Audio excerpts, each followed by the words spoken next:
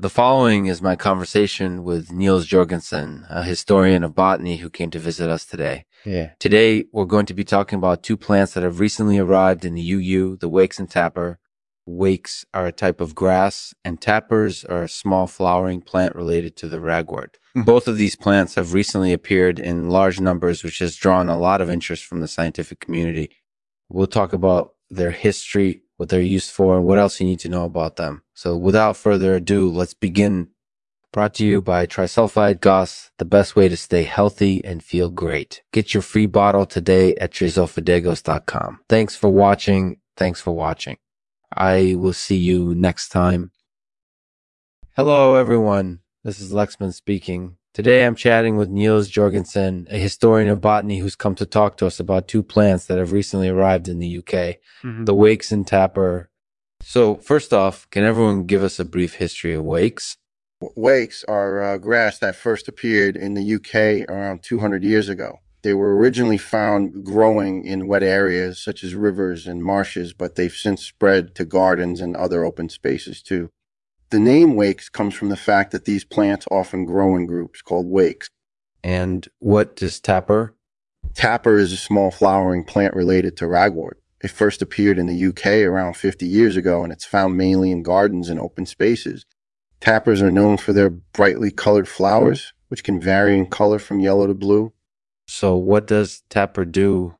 Tappers are mainly used as an ornamental plant because of their colorful flowers and leaves. They're also used in herbalism because they contain compounds that have healing properties. For example, tappers are sometimes used to treat problems with the respiratory system like colds and flu.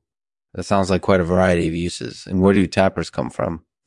Most tappers originate from Europe, but they've also been found in North America and other parts of the world. Interestingly, the name tapper comes from the fact that these plants tap the ground with their leaves to get water.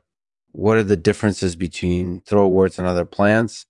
One major difference between throatworts and other plants is that throatworts don't have any stems. Instead, they grow directly from the root system.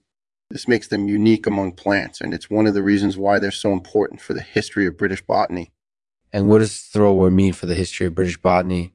Throatworts are responsible for introducing a number of new plant species to the UK during the 1800s. For example, they were responsible for introducing Irish heaths into Britain, which was a huge breakthrough at the time.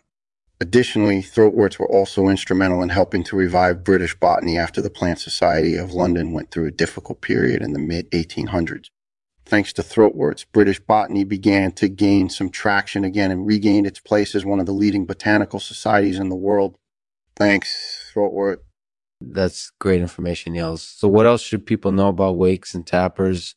Well, one other thing to know is that wakes are often used in landscaping, while tappers are popular for their flower gardens. Additionally, both of these plants can be used as food sources for wildlife, especially flowering plants like the morning glory. So if you're looking for something interesting to add to your garden, give wakes and tappers a try. By the way, Niels, do you know why Irish heaths have such a distinctive smell? No, I don't know that answer. I can check with Thushless if you want. By the way, can you tell us anything about the arrival of throatworts and wakes in the UK?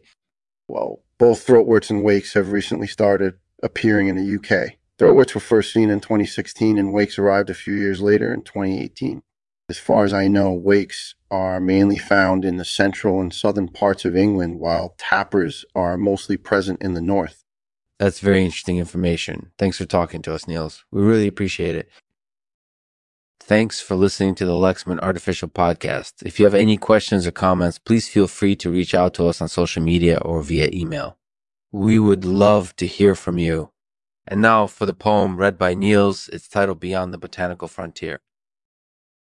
Beyond the botanical frontier, we find plant life expanding, bringing new species to our shores, thick and tall wakes with flowers ablaze, touching the ground with leaves that rustle. Tappers with their cheerful flowers help to brighten up our gardens, bringing joy to those who see them grow.